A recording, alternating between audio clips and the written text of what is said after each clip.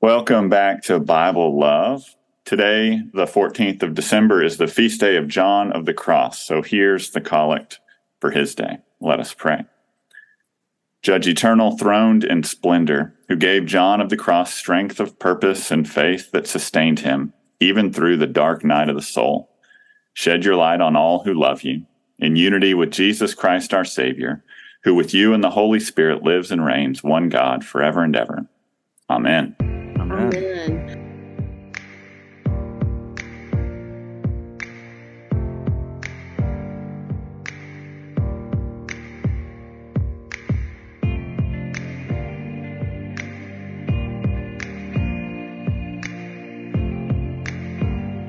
Well, welcome to Bible Love. Y'all are in for a treat.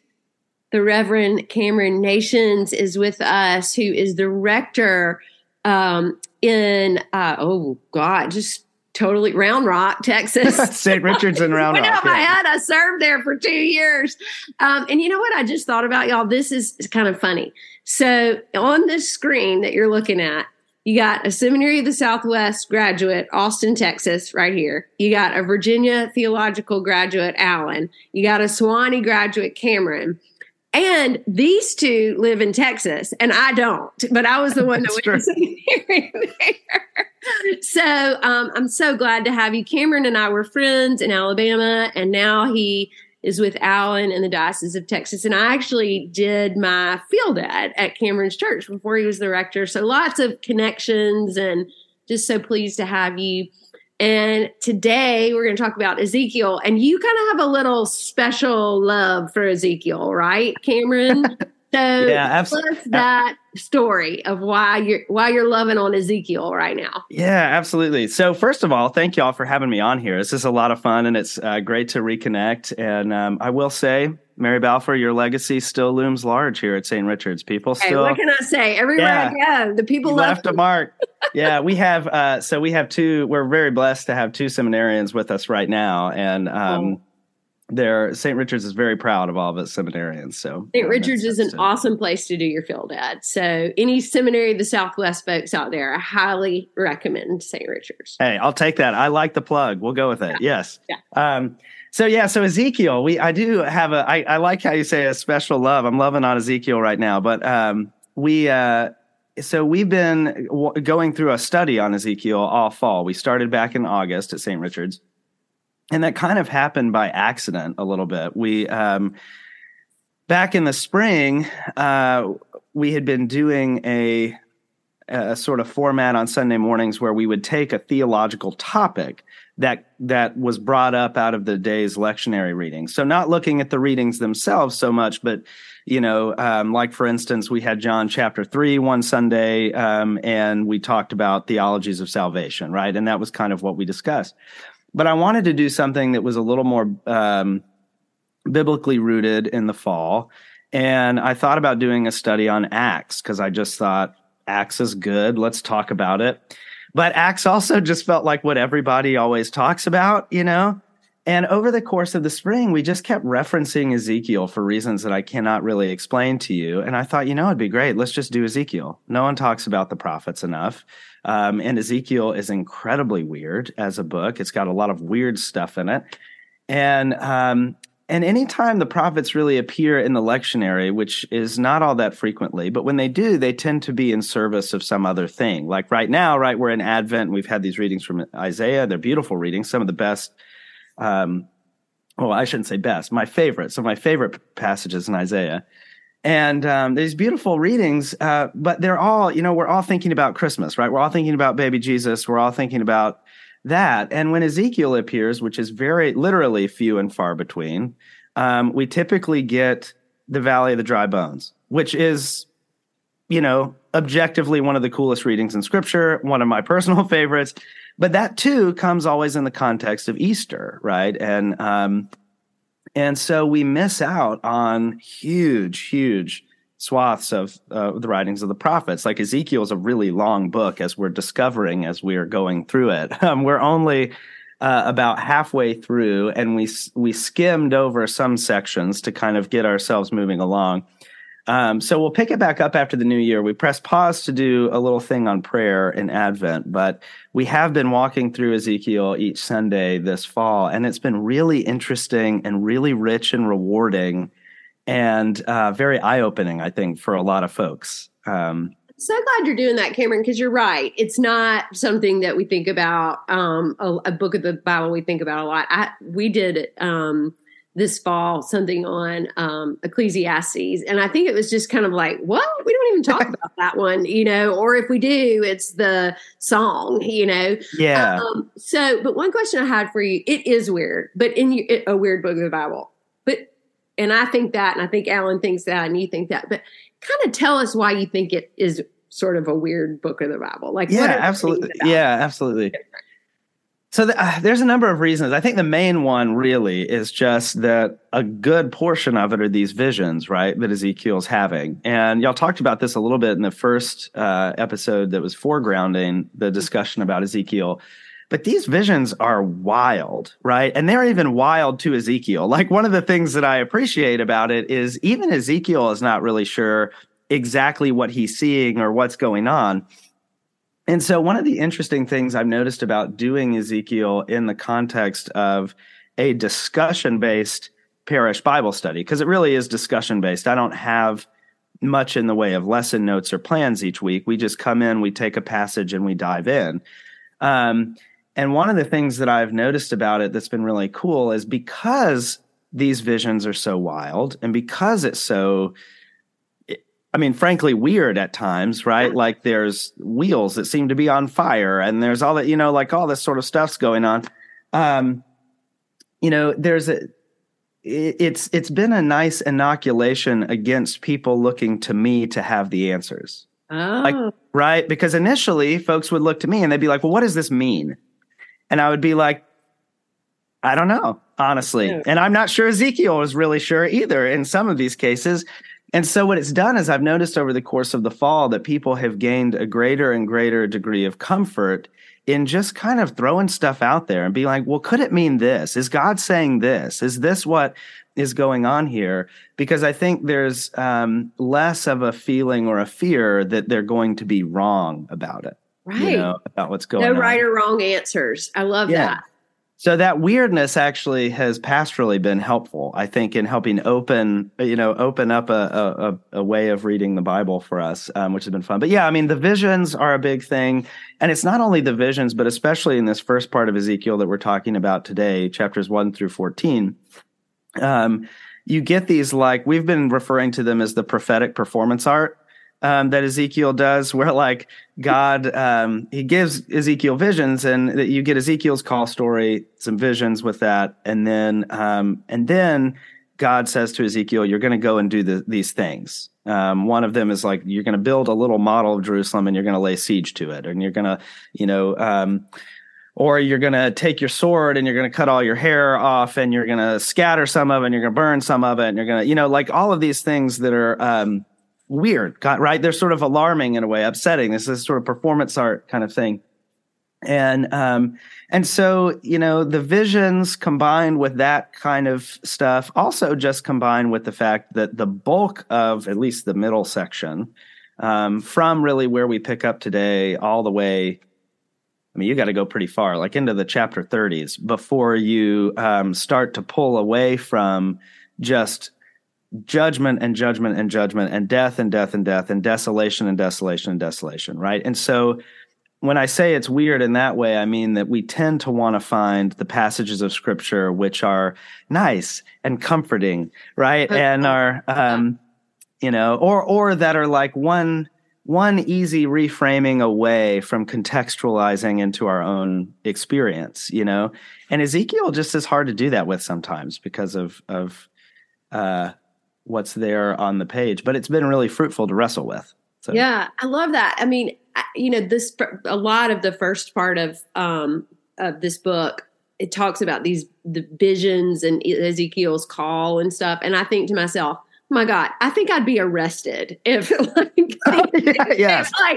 God called me in these ways and I went and do these. They'd be like putting me into the mental institution, right? Because it's deep, it's harsh. Yeah. Yes. It's strange. And I love what you said. And we did talk about this a little bit earlier or last week. Cameron and Alan and I do not have every answer, nor do we want to have every answer. So I love how you're engaging your parishioners in that way, and that it's okay not to have a right answer. I was at our St. Nicholas party last week, y'all, and a 3-year-old walked up to me and said, "Who made God?" And I was like, oh. Yeah. First of all, I'm not sure I know how to even explain that. And second of all, how do I explain that to a 3-year-old? You know? Yes. And so that authority is put on us often. And so it's so refreshing that Ezekiel, a prophet that God called, the answers are not all there. Yes. And they were even strange for him. You know, a lot of this, he says that, you know, over and over.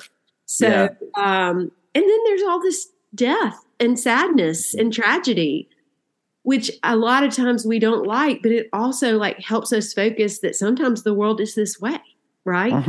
Yeah. I mean, we've had a lot of really beautiful and profound conversations about about human pain and about where God is in the midst of that. And I mean, even thinking about this was touched on a little bit in the first episode, but there's this very famous part of Ezekiel's call story where God gives Ezekiel the scroll, right, and commands him to eat the scroll. And of course, what is written on the scroll is the woe and the lamentation and the grief of God's people. And then Ezekiel is meant to eat that. And we had this beautiful conversation around, you know, that this is actually what God sees fit to use to prepare Ezekiel for what he's about to do. Is that, you know, prophets are always reluctant. They don't ever want to do it. This is like pretty typical of call stories, right? They come up with every excuse. Moses is like the first in some ways. Well, I guess Abraham kind of, but Moses, very famously at the burning bush, you know, he had every excuse why he couldn't do what God was telling him to do. And Ezekiel's no different in some ways. He's a little bit reluctant. And, but God says, one, the people are not really going to listen to you. So you need to just know that right off the bat. They're not going to want to hear you. They're hard-headed. But don't worry, I'm going to make you even more hard-headed, so that's fine. And then the other thing that he does to kind of prep Ezekiel is give him this scroll. And so we talked about, what does it mean that Ezekiel literally has to digest and metabolize the pain of the people that he is going, which are his people. I mean, it's not like he's separate from them, you know. I mean, he himself is in exile. And so it just, this idea of having to metabolize the grief and the pain before you can go and say the hard thing, led to this really beautiful discussion. And there have been so many pieces throughout our time diving into Ezekiel where we've talked a lot about that. Even those prophetic performance art things, you know, I mean, Ezekiel is bearing the pain of the people on his body in a very physical way.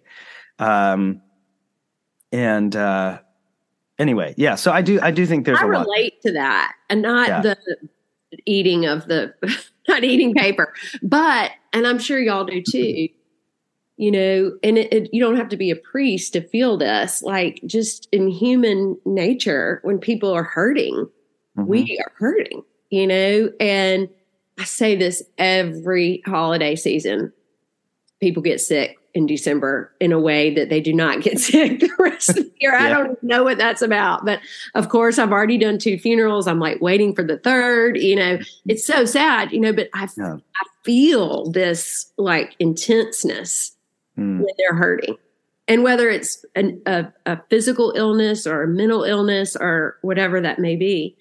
And then on the other side of this, just to give it a little hope. So this past Saturday, I had the joy and the privilege of being in an ordination. And it had been a while since I'd been to an ordination of the priesthood, and mine was 10 years ago. So you kind of forget, you know. And so this was someone we sent from our parish, and he was ordained a priest in Washington, D.C. And I was right there by him, you know, when all the priests gather and put their hands. And I was right there by him. And we're praying for the Holy Spirit to come. And he is just bawling. Crying, y'all, just bawling, because he feels that spirit and that love around him. And then, of course, all the priests around him start bawling, crying, because we take that on, like Ezekiel did. We take that good and that bad and all of it. Fortunately, I had some Kleenex in my vestments, and I put them in his hand. But I mean, it was just so intense, that feeling of you've been chosen not just to be a priest, but chosen to do anything, right? To be a servant of God, and I don't think we celebrate that quite enough in the ways that we should. Yeah, absolutely. Absolutely. Yeah. And I mean, so you mentioned there the idea of hope, and I kept having to promise folks over the... Tell us some hope, Cameron. Yeah. I was like, don't worry. It does make a turn eventually. It'll take a while, but we do eventually pivot. But even that, though, too, I mean, in life, sometimes we can feel like we are really down in that desert place for a very long time. And that the thing that seems in short supply is the hope. And the thing that doesn't seem in short supply is the judgment and the woe and the mourning and the lament. I mean, some seasons of life are kind of like that. I mean, I think about even at the tail end of, I think it's, oh man, I really should have done my homework before I got on, but I think it's Ezekiel chapter 10 is when Ezekiel has this vision of God's Spirit leaving the temple, sort of right at the end of the section that we're discussing principally today. And not only is that such a rich and theologically important vision in the context of Ezekiel, but again, I mean, I don't think there was a person around the table that Sunday morning when we were talking about this that hadn't experienced a time in their life where they felt that God had left the building. Yeah. And what does that mean when God's Spirit it seems to have left? And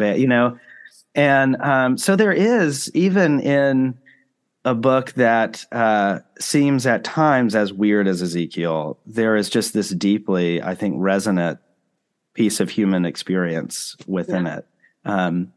Because it's so much, and not only strains the bounds of human language. I mean, y'all talked about this a little bit last time, to describe God. I mean, Ezekiel is like struggling to describe what it is he's seeing, beholding, looking at. And how many of us have been there, right? Where we struggle to describe and articulate God's presence in some way. But also just how intensely sensory, especially this first part of Ezekiel really is. Not just the visions that he's having where he's seeing things, he's smelling things, there's fire, he describes a lot using the image of like jewels, like just it almost seems overwhelming in every way. But also, again, this prophetic performance art thing where he's doing things with and in his body that are mediating God's prophetic word to the people. And so there's also just this that sensory aspect to Ezekiel that to me is very helpful to bring it all back to lived experience and not keep it all in our heads. Because sometimes when we read the Bible, we want it to be an intellectual exercise. And once again, like Ezekiel doesn't let you do that because it is so physical, I'm in Grandmother's Bible, which has pictures. So that's good. I need that Bible. Ezekiel, like literally crouched down, right? And the heading is Ezekiel will be unable to talk because he is like physically feeling all this. And I picture this, like, I hope everybody can see this, but I picture this like just I can't even move, because I'm encompassing all this. All right, let's get Alan in here. Alan, what are you thinking? No, this last bit has me think, we today, everything is words, written words, spoken words, even at church, right?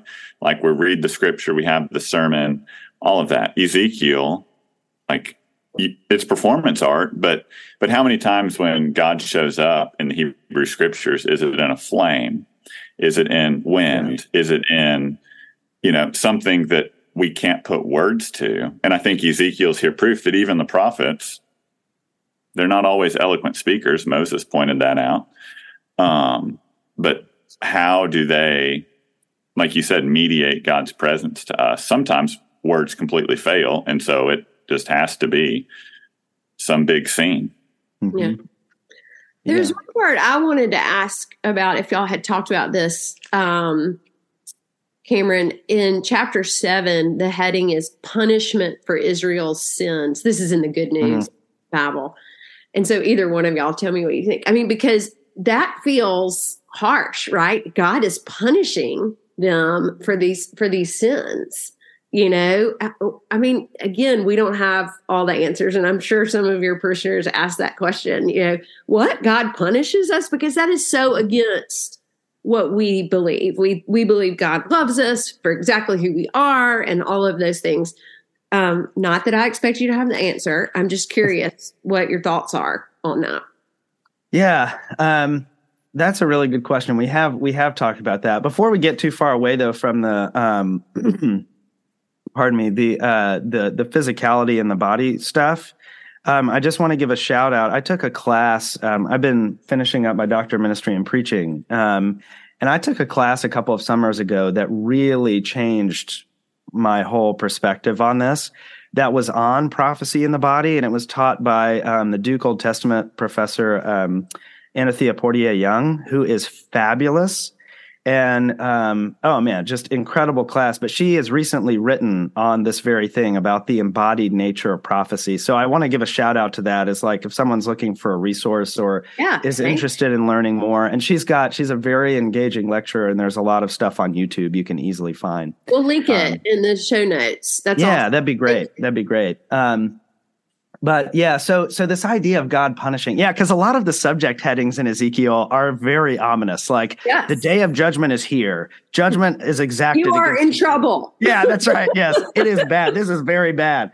And so we have talked about this, you know, and one of the things that we discussed, and I'm not sure if this exactly answers the question, but I think it gets at least the nature of the prophet and the relationship of the prophet to God's punishment or to consequence for actions, right? I think one of the reasons that prophets often are not listened to is because oftentimes prophets hold up a mirror in a way that is extremely uncomfortable, right? So if we think about what is happening to Israel at this time, they're actually like being conquered. You know what I mean? And I could imagine that if you are someone in Jerusalem as it is being besieged, you are probably like, it is their fault, right? This is their fault. And you wouldn't kind of be wrong, right? Because they are, you know, Babylon is coming after you. Right.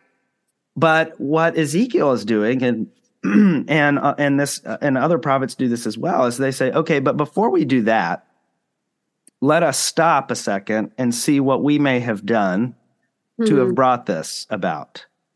They don't sort of allow that easy get out of jail free card because it's very easy to point at an enemy and to just focus on that, right? And so I think, you know, one of the things that we talked about when we got to these passages about all of this being punishment for Israel is one, how does that strike us? Because we don't like to think of God as punishing us. But also, why is this the message that Ezekiel needs to mediate? You know, what is it that needs to be reformed in the hearts and minds of God's people? And the prophets don't let you off the hook in asking that question, you know? I like that because I think sometimes we do want to get off the hook, right? And I mean, I don't know what kind of preachers y'all are. I'm sure you're amazing. But a lot of times I'm just like, God loves you so much. God loves you so much. God loves you so much. And it is true. And I live by that. And that is what I believe to my core. But I do think there has to be accountability sometimes. It doesn't give us free will to go do whatever the heck we want to do. And that's why we have the confession of sin every week. That's why we acknowledge that we are sinners and that there is things that we need to go to God to. And I love that the prophets do that they're like, okay, you are loved. You're very loved. But you also need to be a good human. You need to love God's people. You need to love God. You need to act right, you know, all of it. And not act like complete lunatics, you know. And that's a good thing we can learn from our prophets, I think. Absolutely. You know? Yeah, and very recently, we actually, I think it may have been Christ the King. Ezekiel popped up in the lectionary. It's like a rare Ezekiel sighting very recently. And rare Ezekiel sighting. Out in the wild of the lectionary. And so of course, like I had to preach on it because we've been doing this. Sure, yeah. And I sort of made a joke about it because the passage, I think it was like from Ezekiel 35 or something like that. It was in the 30s. And the passage is this beautiful image of God telling his people that he is going to come and be their true shepherd, and he is going to provide for them, and there will be, richness and provision in the land and all this sort of stuff. And it is beautiful and it is good, and it does mark this kind of turning in the book of Ezekiel. But for us who had been stuck in the judgment for about 8 weeks, we were like, okay, but we're leaving out a lot here, right? Yeah. And so I think it is this both and, that we can't push aside the absolutely fundamental and elemental truth that God does love us and love us more deeply than we could ever know. And that God, is there as this shepherd who is caring for us and pastoring us and loving us. And also, it is also true, though, that we can't use that as a get out of jail free card to not deal with our own stuff. And as you said, Mary Balfour, we got to act right, and act right. It's a both and, it's both. So, yeah. Well, I really appreciate you bringing some light to this, because again, these books of the Bible sometimes, and this is something Alan and I are so committed to, is the good, the bad, the ugly, all the hard stuff that's in there. But they can really, because they don't come up in our lectionary all the time, they can really get bypassed, and there's so much to learn from them. Mm-hmm. I have really enjoyed digging back into this stuff because seminary feels like a long time ago, and really thinking about it and how does it apply to our lives, which it does. It always does, and mm-hmm. I love that you and your parishioners jumped into something hard, and not just the fluffy Jesus loves you stuff, which is true. Yeah, which is good. It's very, very true. Yes. So, Cameron, you're not going to believe this, but our time is about up. Any parting words that we have got to know about Ezekiel? Oh, man. Oh, there's so much. The parting word would be just read it, truly go and read it. Right. And read it and keep plowing through, even when you read a chapter where you're like, oh, wow, this sounds pretty bad. And it is, right? The stuff that's being described in there is really bad. It's the besieging of a city. It's the killing of people. It's famine. It's displacement and dispossession. It is very serious and hard and bad stuff. But keep pushing through, though. Keep pushing through, and I do think it is rich and rewarding. And I guess the last thing I'll say is that in those hardest parts of Ezekiel, which we're really in this first portion, once you get past the call narrative, we really start in on that. God leaves the temple, and then we're really into the judgment for a long time and the desolation. But one of the things that struck me when I was preparing one Sunday is the way that some of the language and some of these visions, the hard language, resonated with people I had sat with at a bedside, mm-hmm. And the way that people describe the experience of dealing with just incredible disease, and things that just ravage their body. And, but also that it's from those very same people that I've often heard the most robust and life-giving articulation of Christian joy that I could ever have, been witness to. And I just think that I don't know, that's Ezekiel. That's the prophets, that's what's going on in there. And, anyway, so that's the last thing I guess I would say, but it's been great talking with y'all today. Thank you so much. Cameron, honestly, for sharing and giving, and, miss you, St. Richard, Round Rock.